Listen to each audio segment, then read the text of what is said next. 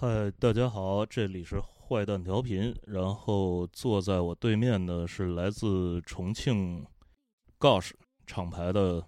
Bridge，跟大家打个招呼。嘿，我了，大家好，我是来自重庆 GOSH Gash 的 Bridge，Let's 不多。见到 Bridge 是在上海，因为那 Yeah 个对，在这之前那个我们可以说这回是我们第一次见面，然后第一次聊天，也是 Bridge 第一次到坏蛋调频来。所以有好多事情得从头开始问，就是Bridge 这个名字是从哪儿来的？Bridge 的话，Bridge 这个名字呢，其实重庆是山城，重庆是雾都，重庆也是桥都。然后我也出生在重庆，然后我出生的时候呢，当时正好重庆的第二座大桥叫做长江二桥也在修。然后呢，它是李家沱大桥，我是重庆的一个地方叫做李家沱出生的。然后当时如果没有桥的诞生，我爸妈两个的爱情就是通过轮渡才可以见到对方，等于一个人在那一岸，另外一个人在对岸。对，然后呢，因为当时有一个二桥的诞生，然后呢，就也是证明我的出生在1993年。然后我爸说，那名字里边有一个桥字，我觉得非常有寓意，也有一个城市的感觉。好，然后还有一个，我舅舅当时就在那个年代，舅舅是大学生，舅舅大家都有一个望子成龙的心，然后希望我能够考取一个非常好的大学，那就是英国剑桥大学。所以说我本名我姓程咬金的程，然后我的真名叫做程剑桥，有英国剑桥大学的剑桥。对，就有几重这个意思。对。刚才其实提到了这个学校的事儿啊，就是在你那个新大陆那张专辑里边，那个当中有几段 skit， 然后那个其中有一段 skit 就是你在和那个 Josh 去聊这个学校的事儿。对，你说说那个作品吧，为什么会把就是你们两个对学校的这个交谈放到自己的专辑里？因为新大陆当时分了几个环节，叫做我上学的前，我上学中，我离开学校后，走入社会后，所以说，而且新大陆就像是我给过去做的一个结果，也可以说是我给过去说的一个再见。所以说，我觉得有一个那样的 skit 在里边，我觉得非常对。其实就是你那个到现在为止的人生。对，就相当于是我看到的，我听到的，我把它写进去。对，就是这样子。就是你在里边讲的那个，就是当时那个你爸爸跟你讲说，你如果那个上那个学的话，他可以给你投资。对，就是你上初中，然后但是你那个你将来那个上高中的时候，你得全靠你自己。对，我必须要，就因为当时我们有那个我住的区叫做重庆的巴南区，巴南区有一个非常重点的一个学校叫做清华中学，我们叫它9中。然后呢，我爸就说我家庭条件从小不是很好，然后呢，但爸妈都愿意为了自己的教育，哪怕给你借钱，都希望你能够得到好的教育。但我爸在那个时候会给我一种男孩子的承担感、责任感。他告诉我说 OK， 我记得当时上清华中学需要9000块钱，他说 OK， 那小学生初中我这9000帮你交了，但你一定要做到，你除非给我一个承诺，你高中不用我再花钱，你能高中凭自己的实力留在那儿。那当时我觉得我还很小，但在我萌芽了一个意识，就是我觉得我不会去做我做不到的事。那我就我说那我就不花费你的钱，我就去我们直接去的那个学校读书。因为我觉得如果这份责任感在我身上会变成我往后一个压力的话，我既会让你失望，也会给自己肩上扛着很重的担子。对。后来呢，你想没想过，如果当时那个你接受了这个 deal，就是说跟你爸说行，那个你给我投这个钱，然后将来我努力去让我自己那个，比方说你上了那个学校，然后将来有可能你通过努力留在那个学校的高中，你现在会是个什么样子？其实是这样的，在当时的时候，我不算了解自己，但当时我已经萌芽一个意识，就是说我一定不会留在那个学校，因为我知道我自己，我不是一个读书能力特别强的人，但我一直提醒着我自己，只要我不停止对知识的渴望，那就 OK。我在当时就有这个意识，它不一定是说我能够上知天文下知地理，但它能够让我知道知书达理，或者是尊敬，对，这些东西在我看来也可以是当时给自己的一个借口。是，其实上什么学校不太重要。我是这样，对，反正我自己的经历是这样，就是从小我父母就是跟我讲说你要好好学习，然后就是，我正好我跟你探讨一个问题，就是说那个你说你从小家庭环境不是很好，其实我也一样，我虽然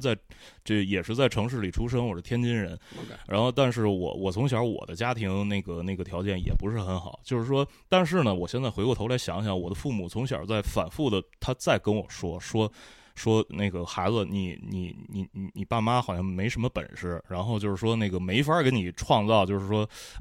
我推测他们的用意啊，就是一个是让我不要出去跟同学什么攀比，对，就是说你没有这个基础，然后第二个呢，就是他有可能是告诉你说你这样的家庭出身，你将来要努力，你要通过自己的努力上重点中学，然后将来要考名牌大学，然后你小的时候，你父母有没有跟你就是比方说灌输过，就是说那个我们是一个这样的家庭，然后那个你要早点懂事儿，然后你要争气，有没有这样的这个？我觉得我们的经历都一模一样，是吗？对，所以说我在老大里边有一句歌词叫做爸爸妈妈除了生命没有什么东西给你了，这就是我爸的原话。他就给我说，他说哎，我跟你说哟，我那辈子对你最大的事情都是生了你啊，只要我创造了你就够了，我也没啥子要给你的，知道？我对你最大的恩惠都是我创造了你，我赐予了你生命，所以说我一直包括我现在就是这么想的，我觉得我爸说的是对的，我感谢他们让我来到了世上，这就够了。那其他东西就是要靠自己创造，而且从无到有是一个非常爽的过程。对，我现在也在继续的创造着，对，我很享受这个过程。其实长这么大，有没有人说过你？因为那个你一直以来你的这个外表，然后包括头发，就是给人整个有一种怎么说呢？包括你新大陆那张专辑的封面，其实是特别特别漫画的那种感觉。你喜欢漫画吗？我喜欢。对，我从小就喜欢看漫画。我收到看漫画的，我那个时候正好是日本漫画流行的时候，我们的足球小将，我们的灌篮高手，我们的悠悠白书，我们的游戏王，我们的数码宝贝，我们的神奇宝贝，很多，很多。对，我没有经历到现在奥特曼，对，我那个时候也是这些日本漫画影响我们。但我也对中国的，我现在看起来非常棒，中国的漫画，我们中国的小蝌蚪找妈妈，你想一想，如果我现在的 MV 里边有一个水墨画的东西，酷，这个加上去非常我们中国人自己的东西，我们当年的大闹天空，懂我意思？我觉得那个东西太棒了。大闹天空当时是我们手绘一页一页这样出来的东西，那是现在我们有科技替代了，但是我们的人力成本，我觉得那是艺术东西，那是你无法去平衡它好与不好，对，那是经典东西。我希望这些东西能够让我更集思广益，能够把先辈的东西，虽然我不是做漫画，但我们在从事的都是一个艺术类的东西，我希望能够看到他们更多好，拿入我的音乐里边来。对，就是17年那个节目里边，你在节目里边亮相，然后跟盖一起，然后在里边被大家记住，然后你的这个形象，很多人都说可爱，就是一直到现在，这个包括你的专辑的封面，你们3个都是那种特别卡通的那种形象。你现在20多岁的男人，如果那个有人说你可爱，你会怎么想？我不管，我不会在乎大家说我可爱或者爱可，或者任何，只要他们开心，我觉得我的来到就有一个价值。但如果相比可爱，我相当于一个就像我喜欢 hiphop， 我觉得 hiphop 是一个非常热血，是一个非常 man， 是一个很男人的东西。在我看来，我更希望说把可爱变成酷。我觉得不是帅，是酷，或者是态度，或者是有个性。对，在我的心里，因为 hiphop 不喜欢用可爱这个词，但是我不会让他们觉得会阻止他们这样做，因为在我看来，可爱不是一个贬义词。对，那就 OK。对，那刚才我们讲 hiphop， 那 hiphop 击中你的那个瞬间是什么时候？击中我的瞬间，照时间段来说，就是我5年级和6年级的那个时候。击中我的时候是因为喜欢打球，看 NBA CCTV-5 里边有黑人音乐，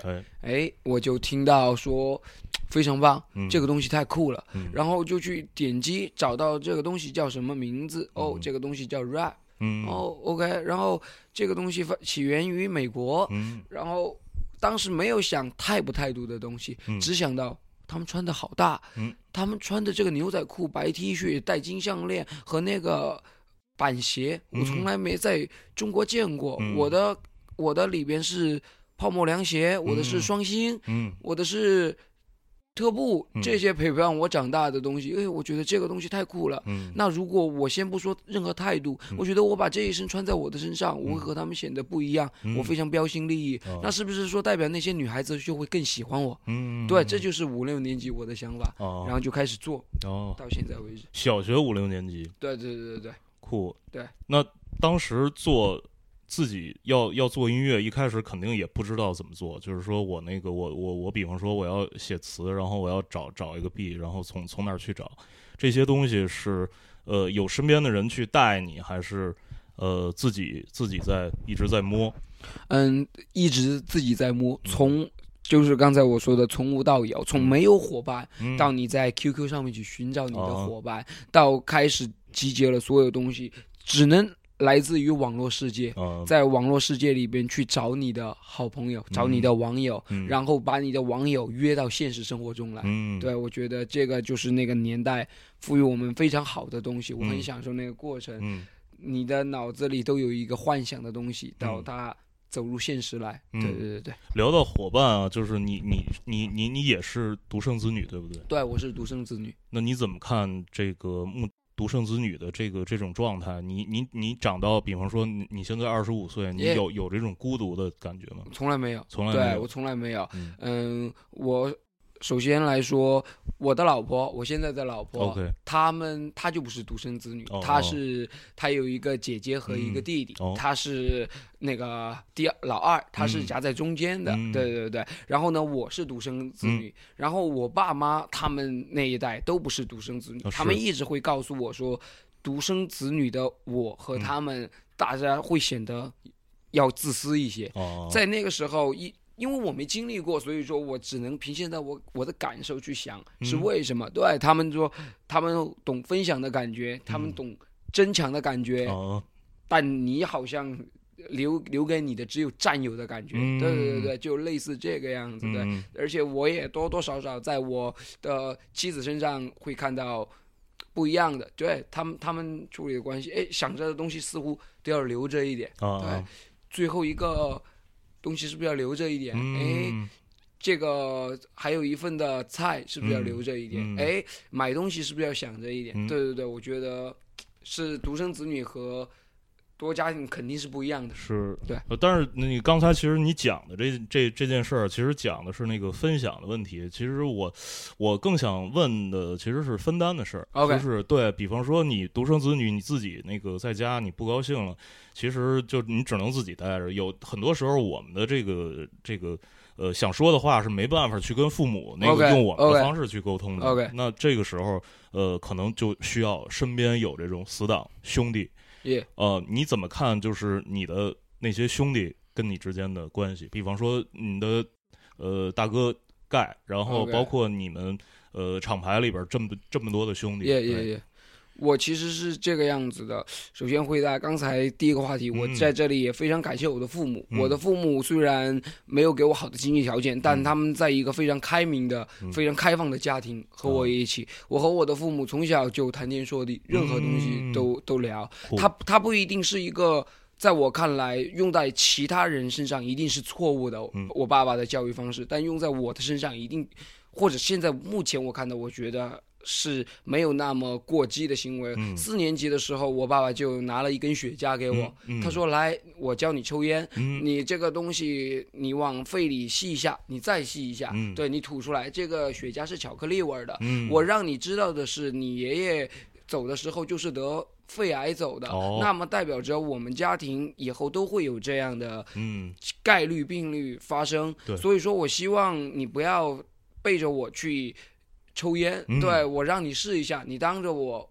给你看一下这样的类似东西。所以说导致现在我从小就没有一个那个烟是一个很酷的东西，就因为我就会问，我说你觉得酷对吧？那我跟你说个更酷的，我爸给我给我的烟，对，所以说从小就没有那个事情。再回到其他的部分，就是我和我朋友的关系，我从小因为这样的家庭导致我是一个非常开朗的人。我在没有认识Guy 之前，我已经把我的发小伙伴培养成了我的黑怕伙伴。他们虽然现在都是朝九晚五，西装革领，但是他们马上放一个伴奏，他们都会 freestyle。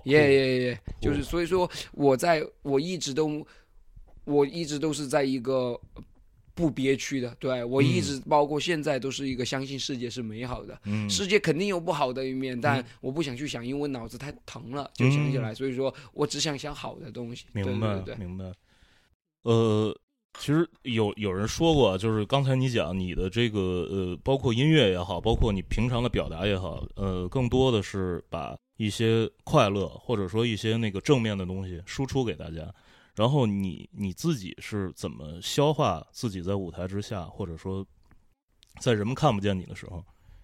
这些自己一个人难受的，或者说那些不那么高兴的时候？不那么高兴的时候，我有写到歌里边，可能以前看不到，那可能现在我接下来这张专辑可能看到，我接下来这张专辑干嘛？那么未来我肯定看得到。我们的音乐审美是随着我们的年纪在不停变化的，我们的受众群体他们也在长大，对，他们不仅要接受你的开心，也要接受你的烦恼，甚至听你的烦恼，而且你还通过一个口径把你的烦恼化走。然后包括如果我没有通过创作来消走我的烦恼，我就通过运动，我流汗，我打球，宣泄，我对着可能嘉陵江怒吼，我可能对着任何一个东西，对，我觉得我自己是一个非常会有挤压的，因为我爱诉说，我就当我可以对着一个陌生人，今天只要你在我面前，就像我和你两个今天是那个第一次见面，但是我觉得你只要是我相信的人，我就把我的话题可以告诉你，我不会觉得害羞，对，因为我讲了过，我爽了，对，我不管你爽不爽，就那样，因为我现在很压抑，我都自己压抑的不行了，那我一定要不行，我今天一定要说出来，对，因为掏空的感觉才是你才可以又被填满。明白，对，明白。就是这个其实你是通过沟通，或者说就是各种各样的方式。刚才你讲打球，或者说冲着嘉陵江喊几嗓子，然后就是用这些来解压，所以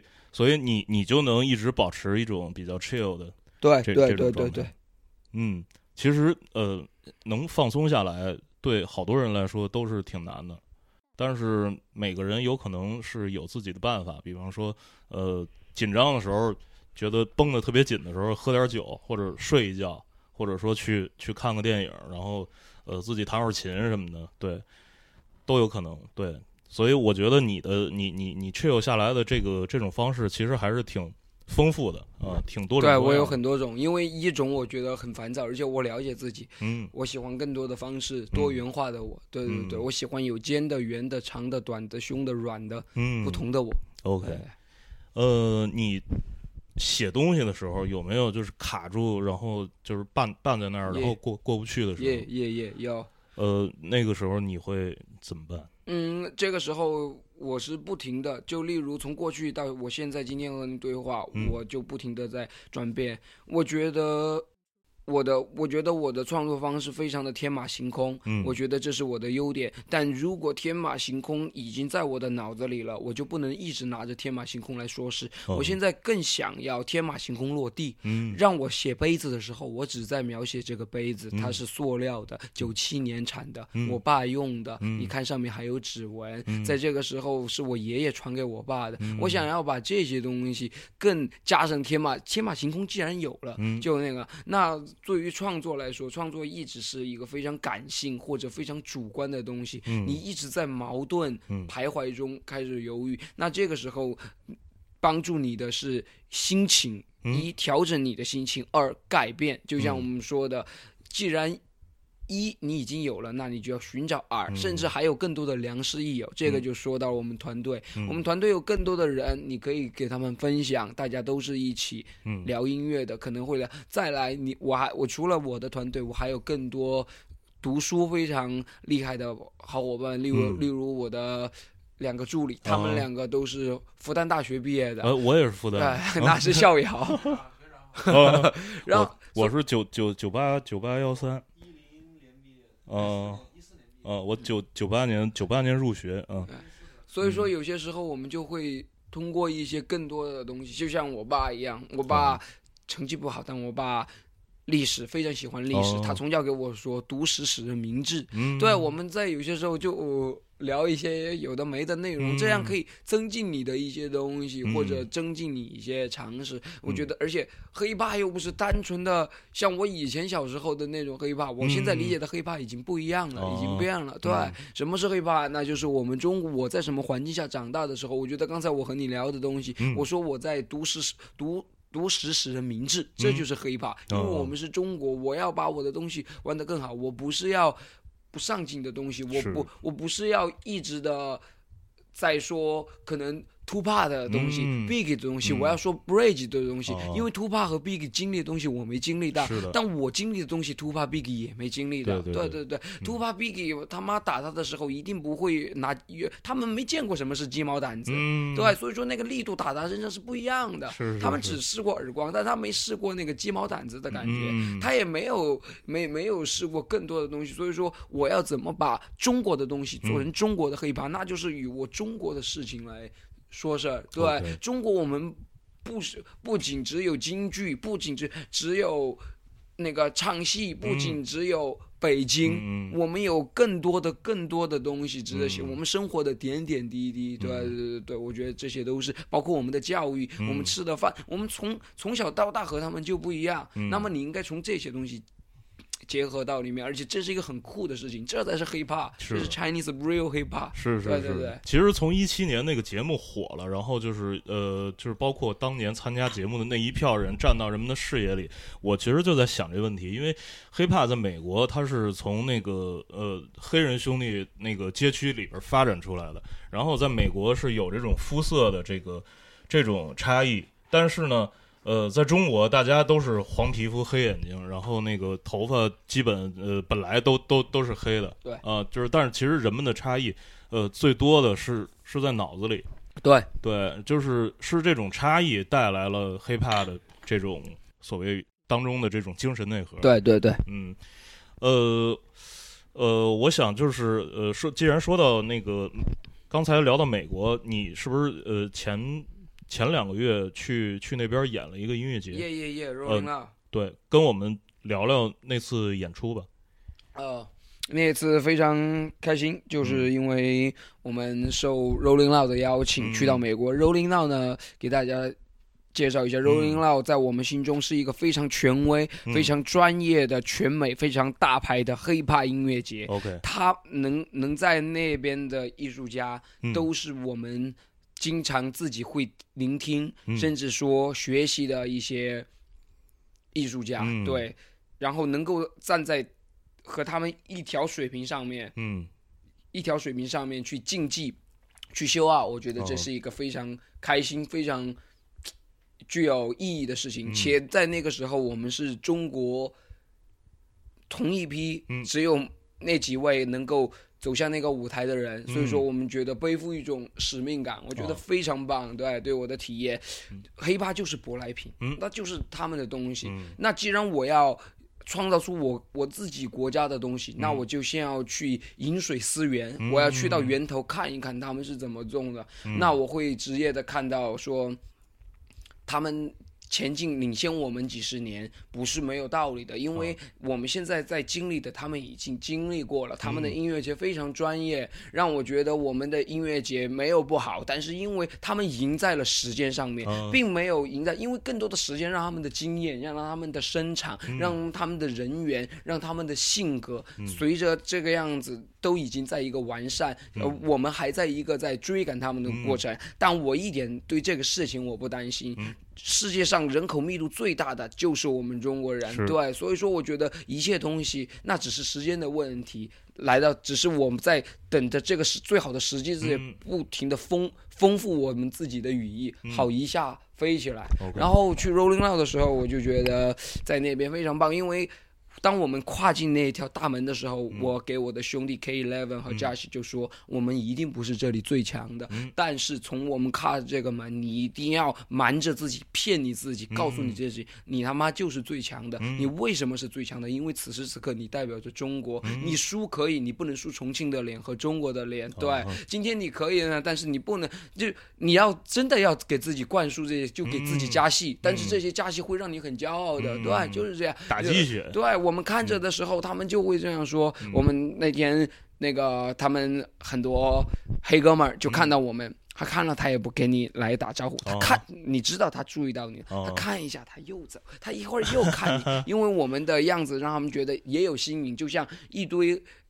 黑人白人朋友来到我们中国的市场，那他们也会得到眼光，我觉得我们是相互的。对。然后呢，这个时候他们就会过来问你，你是韩国人，你是日本人，我就当然说不是，我是中国人，我是中国人，我意思中国，我当然我一点没有在说韩国人、日本人不好，只是我在这个时候我非常要强调的就是我是个中国人，对，我就是中国的，我为这个而骄傲。有归属感，骄傲，对，这个东西我觉得我不是在说一些有的没的，或者这就是我内心所想的东西。对，此时此刻我就是中国人，而且我是这样的，我不是来玩的，我是要和你们打仗。你们现在在hiphop在你们看来是一个玩乐的东西，但现在这是我的工作，我的态度和你们不一样。我这个时候没有时间去吃糖，我虽然也是一玩，但是这个时候我是要让你们看到的。从开始他们不知道，但我们演了来，对，我觉得也没有做到我们自己最好，但是当所有的人和我们一起 say China 的时候，我的鸡皮疙瘩都起来。对，我们从200人到过来了1200人，全部在看我们，我们的时间段也不是最好的，我们的舞台也不是最大的，但是不管只要给我一个时间段，给我一个，不管天气多恶劣，有没有设备，有没有麦克风，哪怕我们麦克风丢掉了，我也给他们说，来，全部一起say China，你们看到不停的壮大自己的胸口，对，不管那不是说疼，对，你就要知道，我们来了，对，准备好，我们肯定现在比你们不足，但是我们要做好准备，对，谢谢你们来看，我们知道我们还不够好，但你等着就行了。是，刚才其实也提到，就是说在音乐节，别人会问你是不是 Japanese， 你是不是 Korean，其实日本和韩国的 rapper，目前其实在世界上，包括那个马来西亚人，就是那个 Brian， 对，就是这些黄皮肤的 rapper， 其实越来越在就是欧洲，尤其是北美，对越来越有名。对，你觉得我们中国的 hiphop，跟韩国、日本这些同样是黄皮肤的这些 rapper，我们之间的这种差距在什么地方？从日本上来说，日本因为当时有他们政治的原因，他们当时和美国也有一些历史上的联系，对，所以说渊源，对，所以说日本也留着非常正的美国的血统在日本，因为当时你现在再去听日本的 West Side 音乐，那和美国洛杉矶的东西是一模一样，一模一样，而且不是抄袭，他们已经变成那样，这个是因为有历史上的原因。那除了有那个日本，还有韩国。韩国在我们亚洲，不管做流行歌还是做艺人，他们的包装永远是我们现在在亚洲非常顶尖的。他们非常完善的工业体系。对，他们做音乐的技术，他们怎么捧红一个艺人，他们怎么来做这个周期，这都是我们中国要好好向他们学习的一些点。对，我们要不停的先去看待日本他们的艺人，韩国他们的艺人是怎么样子，和我们的艺人，我们要取长补短，我们好的就不去说了，我们把人家好的先拿过来，要这样子，我觉得就是要相互竞争才是的。但我们亚洲一定要团结起来 ，Asian Power， 亚洲力量，对，先这样。但是就是这个点，因为我谁都不想做弱者，所以说我们要取长补短。我觉得韩国和日本到现在为止都是值得我们去学习的东西。对，因为他们的hiphop在那个时候，你看我们当时的 MTV 里边就在播出韩国的，韩国有 H.O.T， 对，那个东西，他们虽然是以艺人以现在我们的词汇叫 idol 的方式在打，但是他们打的和我们的还是有区别，而且他们多早了，你看多早了，所以说我觉得我们好的东西我们就一定要去学习，我们不能回避它，我们要面对它。对。OK， 刚才就是讲了，就是说你们在台上演出的时候，台下都是外国人，那中文的歌词其实他们应该是听不懂的，对，但是在他们听不懂歌词的情况下，他能被你的音乐感染，对，然后就是就他们能听懂的词，你反复的把 China 给到他们，然后会让他们跟你们一起喊。那你有没有就是感觉，因为其实你的音乐当中各种各样的音乐元素比较多，对，然后可能听音乐听得多一点，或者说那个就是比较懂音乐的人会从里边捕捉到这些元素，但是一般的人呢，主要听的还都是歌词。对，你会担心就是比方说别人就是就是只听你的歌词，然后就是忽略到你在音乐本身的这种设计或者一些巧思，或者说我的诉求，你会担心这样的事儿吗？我开始不担心，现在我就会担心。其实这个词不叫做担心，我叫做在考虑这个事情。为什么呢？我要让那些，我觉得就像说的，如果对乐理的掌握，对 phrase 的掌握，对一个hiphop舶来品借鉴的掌握，我已经在一个比较标准化的里边了过后，那你会质疑我说我的歌词不好，你会觉得说我的表达不好，那么这个时候呢，我在考虑的是要不要让自己更强，要不要让这些说我不好的人闭嘴，把这个东西转化成一种动力。所以说大家就可以期待一下我接下来这一张个人专辑里边，对，就像说我已经有好的旋律了，那我可不可以把我的歌词结合的让，就像你说的，我们是中国，我们要怎么创造中国的大家现在停留在一个看歌词的时候，或者什么，那我要做的是旋律，我要让他们跟进看歌词的，我想带动他们明白好的旋律是什么样子的，但他们给我提的要求也是你要做到好的歌词，我们才可以跟你的节奏走，这是一个很公平的交易。那我做不到，我有什么资格让他们改变？所以说我就先改变我把我自己先改变了来，然后你们再跟着我改变。如果我还没有让你改变，那我会归根结底说我 OK， 是我这一次还做的不够，那你就等我下一张专辑。对，是因为之前看了一篇采访，你也是在担心，因为在美国那边谈了一个合作嘛，然后那个要求你在多长时间之内，然后交出一张新的东西。对。因为当时你说你可能刚把上一张做好，其实就是自己有一种那个仿佛身体被掏空。对。但这个时候又非常怪，我觉得一切东西现在我又来说是状态。我最近的专辑模式在前2个月又被打开了。对，我这段时间状态非常棒。对，我除了工作，像这个月我都不想要接工作，因为我在最好的状态的时候，我只想创作。所以说这2天忙完，我马上又要去，就是说重庆，马上又要回去，刚好又有15天可以关起来创作。因为这段时间我的创作欲望非常高，我是1天可以完成1首，然后我是相当于把自己的 lifestyle 变成了。我做歌就是相对于 NBA 球员打球。我今天不是说我做的多好，我只是想证明自己。今天我投了300个球，那我投了300个球，我一个星期就投了3×7=21，2100个球，对，然后我投2100个球，总有100个是好的，所以说我就把好的弄下来，然后找个时间又开始磨，其他的就后面这是有个计划的，这才是 rapper 的工作，他没有什么炫耀的，对，这就是业精于勤，荒于嬉，你也告诉的东西，所以这段时间我又在。没有掏空了，该回来，而且又知道自己在干嘛，对不对？而且是，就当你有一个好的东西了过后，你就非常的想要又去证明自己，对。所以说大家这一次准备好呢，我这段时间我挺满意的，对，我挺满意的。你是研究过没研究过那个听你的歌的这些歌迷，他们大概是多大的年龄？我大概能够知道，我觉得就是在。最小的可能在12岁，最大的可能普遍在28岁、29岁这个年龄阶段吧。对，更多的其实缩短一个群体，就是说上学和毕业和毕业过后跨入到社会，快要30岁的那个中间的，当然肯定也有大龄的人，但是。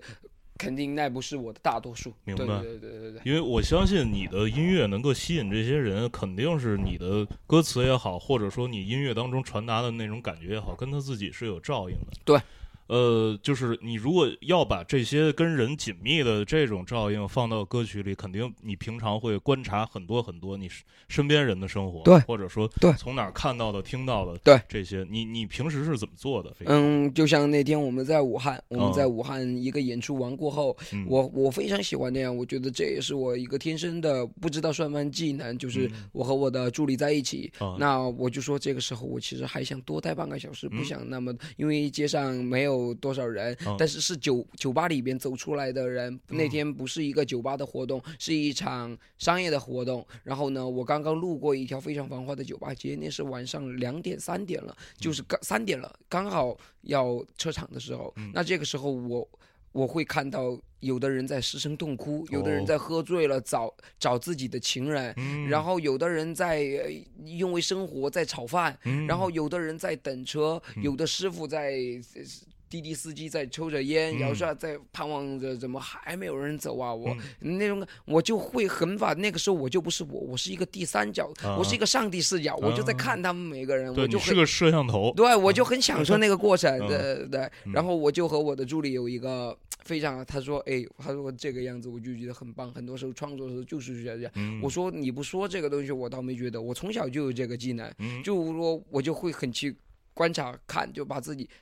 放在另外一个角度去，我就因为我把此时此刻我当成他，我在想他哭的时候哭到第几重伤心的感觉，他为什么哭？对，他是因为什么样子的事情哭？是他今天喝醉了，觉得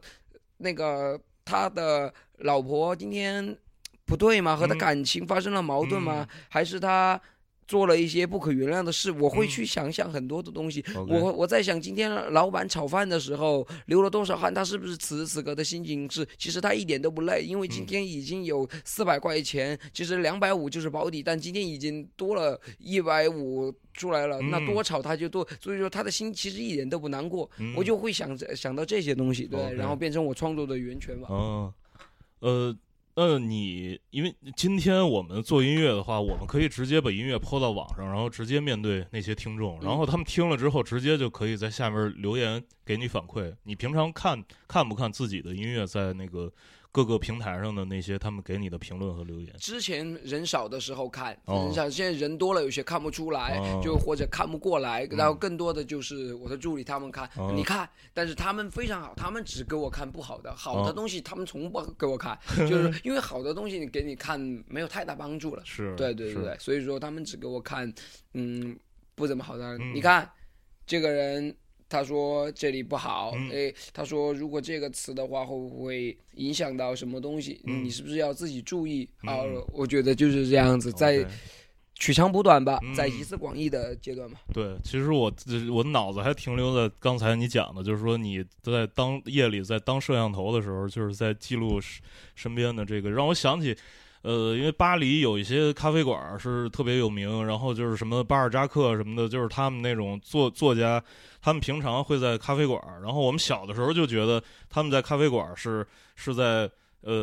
找灵感，然后那个说是在写作，但是后来我们发现他们坐在咖啡馆其实根本没有写作的条件，因为国外的那咖啡馆桌子都特别小，你不大可能在那儿写东西。后来就是终于明白了，他们在咖啡馆其实是在听人说话，对，就是听前后左右，然后对看就是这样看，对。说说你的这些年的变化。就是因为就是你讲从你比方说小学5、6年级的时候，那时候接触 hiphop， 然后一直到现在，你用 hiphop 作为你自己的工作，包括你上了2017年的那个节目之后，然后你的这些生活会发生变化，然后你自己能不能描述一下你自己的那个感觉？我觉得更多的一些变化，越来越成为我想要成为的东西了，而且越来越有危机意识，或者有危机意识的时候又会感恩，这是为什么呢？我成为了我想自己要成为的人，但他只做到了1，但是我想做到的是，可能我对自己比较严格，我可能理想是7或者10，但我现在做到了1或者2吧，所以说你还差4个等级，甚至7个等级，对，然后呢，但你也会开心的原因是你至少在前进，你没有在退后，然后你以前给你的发小承诺的那些海誓山盟，你做到了，你做到了一些了，对，然后你给你爸妈说过的那些夸大的话，你也做到了，然后你有些时候你也在审视着自己，你说你做到了。OK， 那你真的满足了吗？那如果以我的思想来，一旦你满足了的话，你就是在退步了。对，我们满足是相对满足，就是相当于对是一个感恩的心，那个东西是不能够。但是对欲望的心，那肯定。我不能把它扩得很大，因为这个要分什么东西。就对欲望钱的东西，我就不会把它扩得很大。但肯定有谁不想有100万过后赚1000万，1000万过后赚1个亿的这个感觉。但是什么时候是停止？我觉得这是你要去思考的东西。然后从而其实。比钱或者比这种意义，在我看来更加重要的是，我前一段时间和我家里的弟弟在聊天，那我弟弟告诉我说，最近生意不好，没有前几年那么好做，那我就会在一个情景反思自己。我知道我和他在一起做过事情，他的处事方式，他的思考的方式。他比我强多了，那这个时候他的生活却没有我过得好了，那这个时候我就会强烈的自己说，你真的是很幸运的了。你看，如果你知道你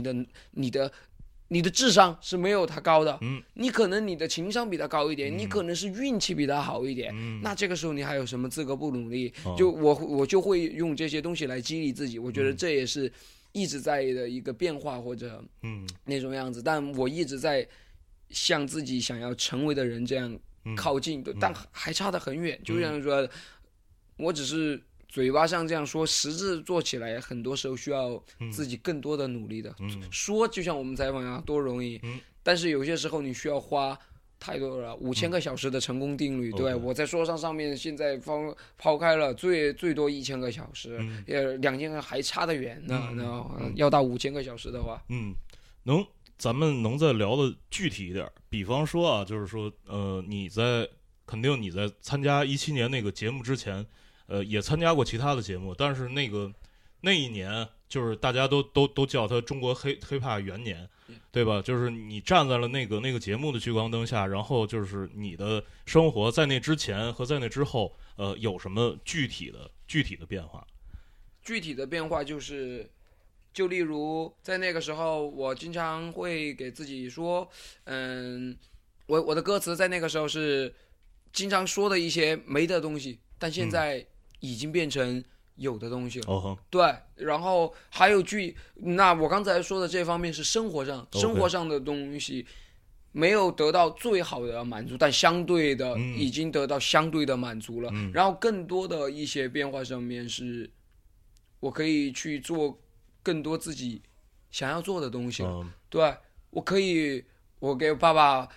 这个东西我觉得很酷，这个我可以说一下。是，我没有靠自己的能力现在买上一辆法拉利，但是当时我写老大里边有一句歌词叫做“想当年老大就靠大脑买了第一台大众”，那我家里是没有经济条件买车的，那在莫名其妙的时候，当我买了过后，也是我助理告诉我，他说你凭着你的真的给你送了你爸一辆大众，对我爸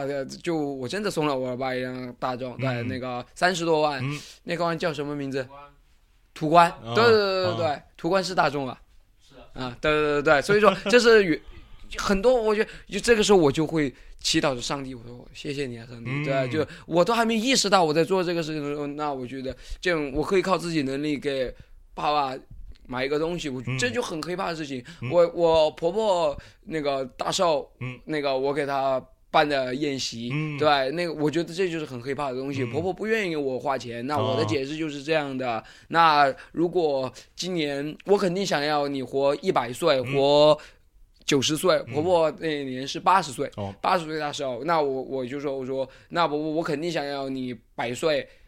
归天甚至更长，那如果你活不过100岁，那可能我在你走的时候，我还会非常欣慰的说，我婆婆80岁的时候是我办的，对，那有90岁了，那肯定我又来帮她办，有100岁了我也要，但是这种东西是让你觉得，至少你在给你自己找借口，对，你有一些欣慰的地方，我觉得这样的东西就是黑怕，特别心里特别踏实，对，我觉得这就是黑怕，觉得自己通过自己的努力，不单是给自己，也给自己身边的爱的人去。给了他们一些你想给他们的东西。对，而且就像你说的，在做一些更多想要能做到的东西，或者在改变的一些东西。说一个比较大的这个话题啊，就是说你觉得那个现在中国人，因为我觉得就是人是否年轻呢，其实并不是看年龄啊，就是说有可能就是10几岁，有可能30几岁、40几岁啊，都可以叫做年轻人。对。你怎么看年轻人的这个创造力？就是说，现在中国的年轻人，什么样的人你会觉得他们是有创造力的？我觉得就是，如果我现在正在处于年轻的话，那还有一帮人比我更年轻，他们的创造力，这个就真的就是我以前不讲，这个年龄的东西就是不一样。1993年生的我和1996年、97年看的孩子，听到同样一首歌，我们想的东西就是不一样，因为那就是。我不一定觉得那是代沟，但那就是为什么他比你晚生，他是有道理的。然后00后，他这个东西就是一种，我现在不知道怎么语言，但他也不叫玄学，但他晚生他就是有道理的东西，对。然后所以说他看到的点就是不一样，你看到的是歌词寓意，他看到的是人家的穿着，他看到的是一个小的细节是你身上没有的。我非常好奇的就是，我想把他这个创造力拿过来给我自己，但这个东西很难拿。其实这就是然后96年和02年的又不一样。现在中国也在慢慢的出现一大帮 young star。对，我们现在就是，如果我们好了，我还有一个责任就是希望能够 push 这些 young star，让我能够获得东西，也让更多的人、更多努力的人，他们能够获得。对，但刚才你说的那个东西，我就觉得那种创造力有些时候是真的年轻的不一样的，他可能经历的不一样。还有一个就是那个我刚刚说的，他比你年轻，对，看的东西就不一样。对，我也不知道是为什么，但你有时候会很嫉妒。就像可能90年的人、89年的人会嫉妒我一样，然后我也在嫉妒着96年的人、02年的他们。对。我自己有这个感觉，就是我可能因为我是80后 ，OK， 然后我在长大的整个的那个过程当中，其实好多东西你要去主动的去收集，因为那时候我们不占有这么多的资讯，那个时候也没有互联网，然后我们听音乐，我们必须得去买磁带，去买 CD， 然后我们会主动的去找这个音乐是什么音乐，然后它在整个这个音乐的这个树上，它在哪个地方，然后慢慢的自己在心里构建出这种树来。但是我觉得现在的年轻人他们听音乐俯首皆是，就是空气当中漂浮着无数的这种碎片，对，都在他们耳朵里边过。就是现在人可能也都没有什么专辑的概念，然后对歌单曲，然后全都是这些东西，一个东西从他耳边过，你如果抓不住他，然后他就过去了，对，就是这个样子，并且他们看到的、听到的那些东西都是在他们生活当中理所当然的，本来就有的。耶。所以就是所有这些东西，然后塑造了这些现在的这些年轻人。对，我觉得是的，对。而且就是你改变不了他，你改变不了他，对，因为他已经有了，对。他占有的东西就是跟你从前占有的东西是完全不一样的，对，就是这样。现在中国大到这个音乐的这个范畴，不仅仅是 hiphop， 就是中国目前的音乐，你除了 hiphop 之外，你还关注哪些风格的音乐或者哪些音乐人？我都关注，我喜欢朴树老师，我喜欢郑钧老师，我喜欢罗大佑老师，我喜欢谭咏麟他们早期的东西，我也喜欢张学友当时的东西，我也喜欢周杰伦的东西，我喜欢痛仰的东西，我喜欢万人青年的东西，我喜欢所有，就包括这一季乐队的夏天，对，我也喜欢他们的东西。那我不仅是在关注着 hiphop 的东西，摇滚的东西我也非常喜欢，但我不是所有的都是我最喜欢，但就像 hiphop 一样，你也有你最喜欢的几道菜，但是就是这样的，我会去想一些东西，包括就是他们说古典音乐我会让自己尝试去听更多的东西，我会去听一下贝多芬的东西是为什么，虽然我不一定现在我的造诣我的能够听懂，但是我至少能够学会接受和尊重，对，如果我听懂了的话，那可能就是一笔比较宝贵的财富，因为古典音乐是万能音乐的一个源头，就像那天我们看那个节目叫什么圆桌派吗？圆桌派，耶！窦文涛那个，对，张亚东老师就在说那个东西，古典音乐写的那个细节要多细，那绝对的。现在我们就是只要录谱循环，我们已经在做减法了，对。那你更多的你就是在获取，对，所以说更多的音乐带给我的就是滋养。对，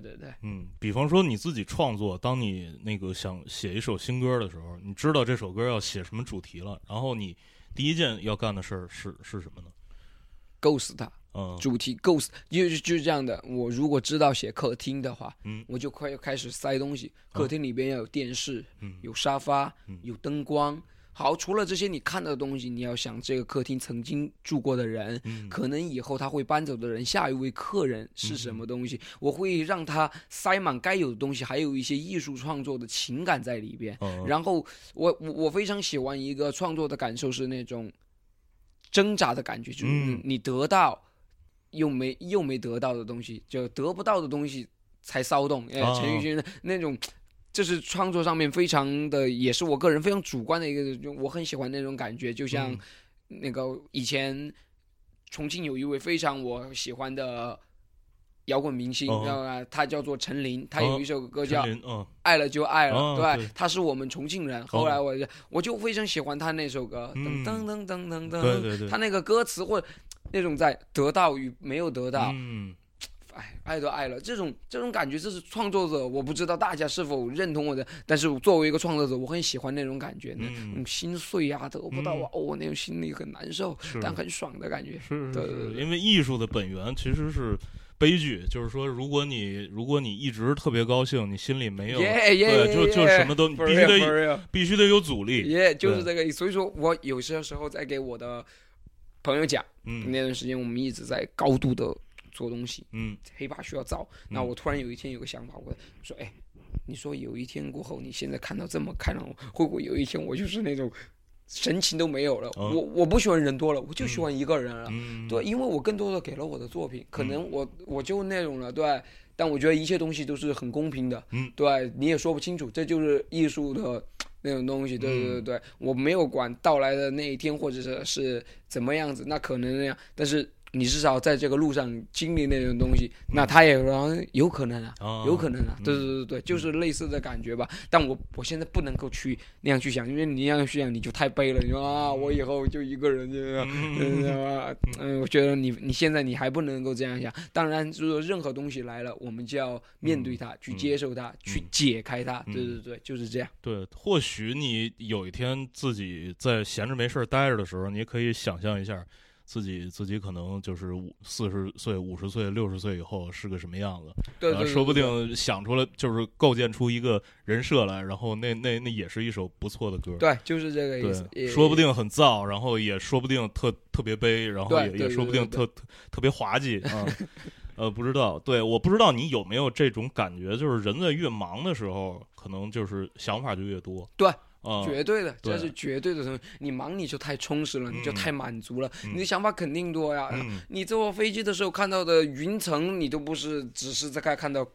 楼房，你看到是云层，云层还有闪电，闪电还成其他的颜色，都不一样。是，那叫你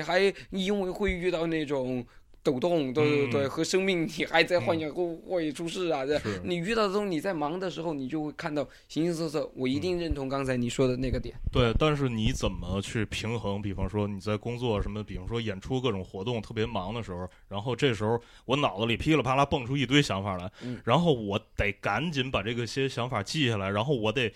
抓一个时间去创作。但是你在忙，然后你怎么去挤时间创作？你怎么平衡这两件事？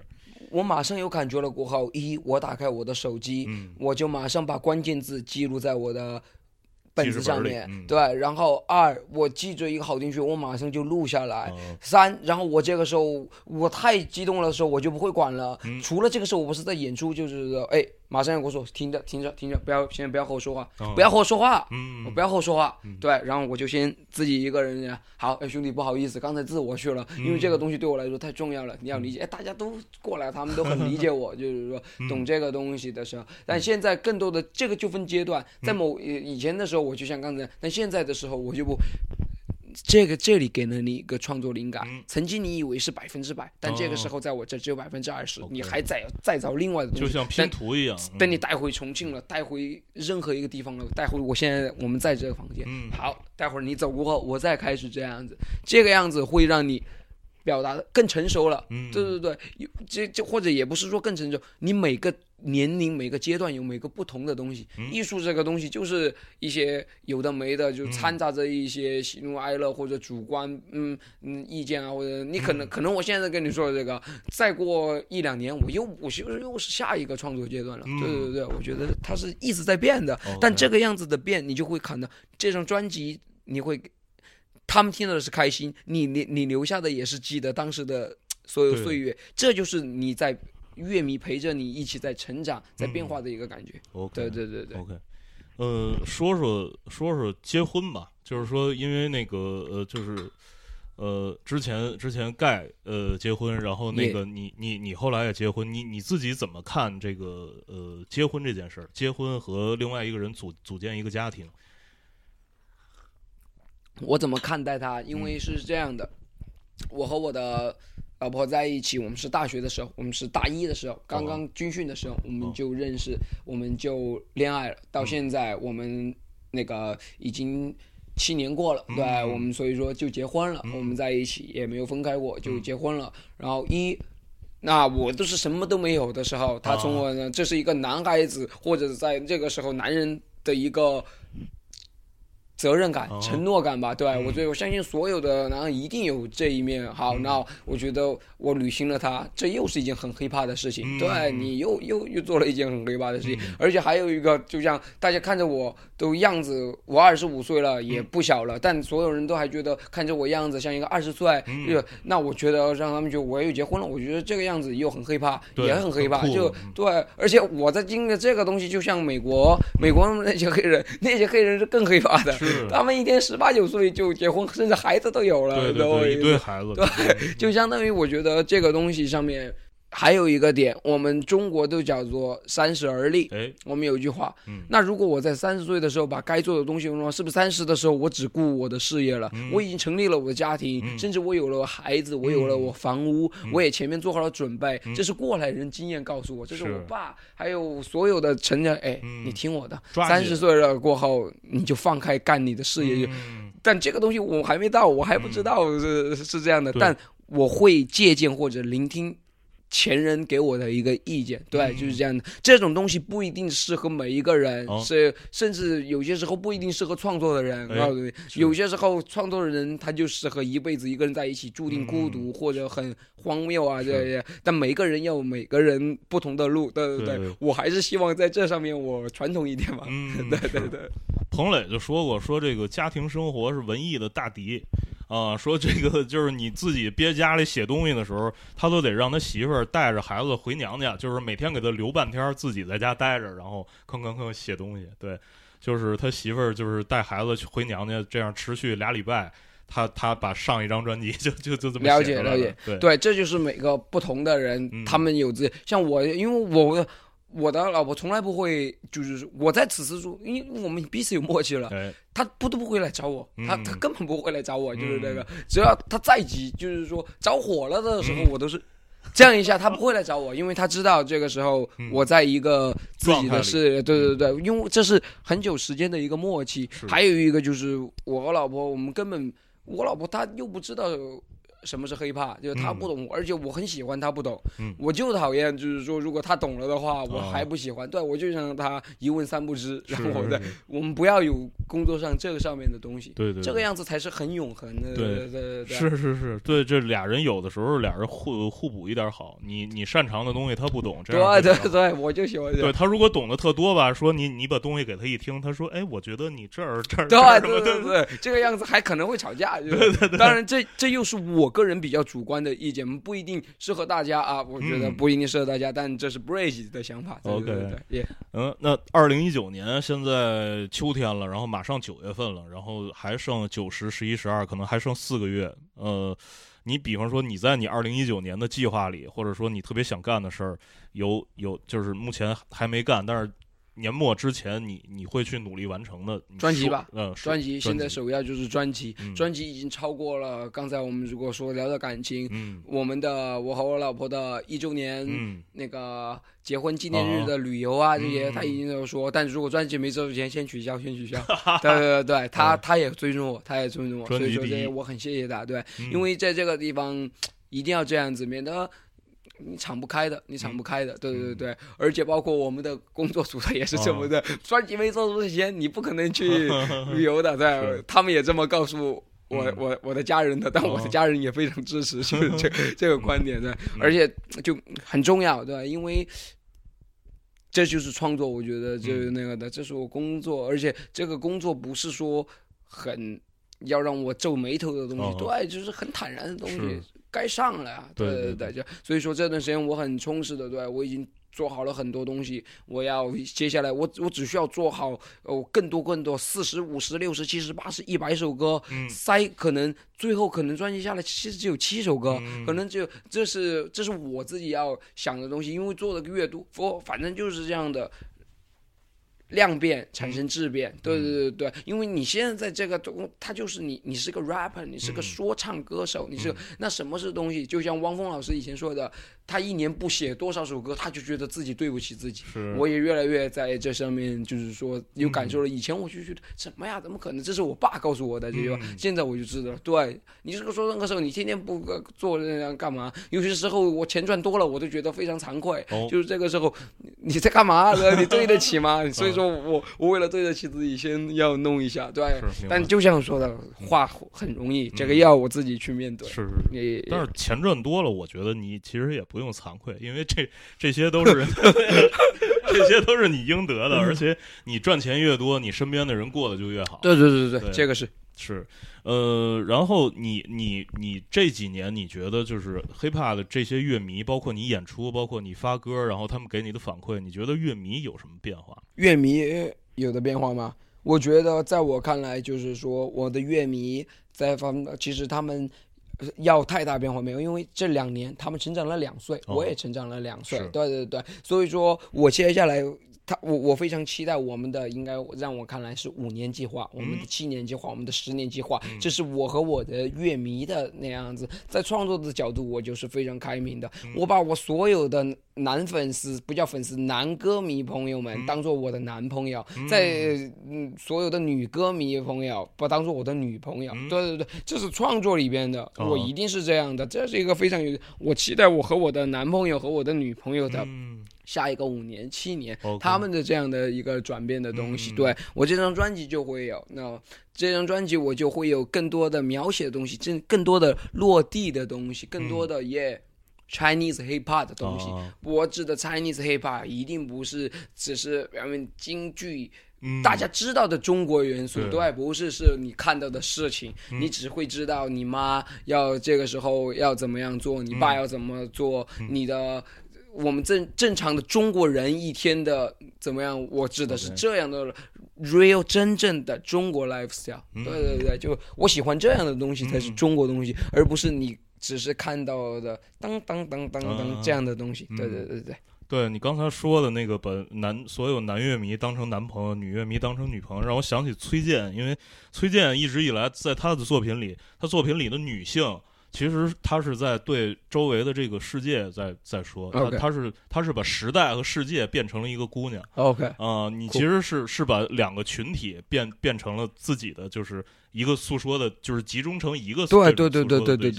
对，这样对做出东西来会有意思。对，就是这个意思。但是你刚才我觉得崔健老师比我屌多了，我靠，真的，他说那个更因为这是创作者的，我们有不同的方法，但那也是适合我的。但你刚才这么说，我都其实有被吓到了。最后一个问题啊，就是说到现在有什么事儿是你一直想做但还没有机会去做的事儿？我觉得没有具体的一样，应该还是有很多的，有很多的东西一直想做还没有机会去做的东西。陪爸爸妈妈第一次去旅游，去一个很远的地方，带他们去看看北极光，去南极、北极弄一下，带着婆婆一起，带着外婆一起，这样子的东西，尽一下孝道，给家乡做点贡献。我来自重庆的一个地方叫做王家坝，那个地方是很破烂的地方，会不会你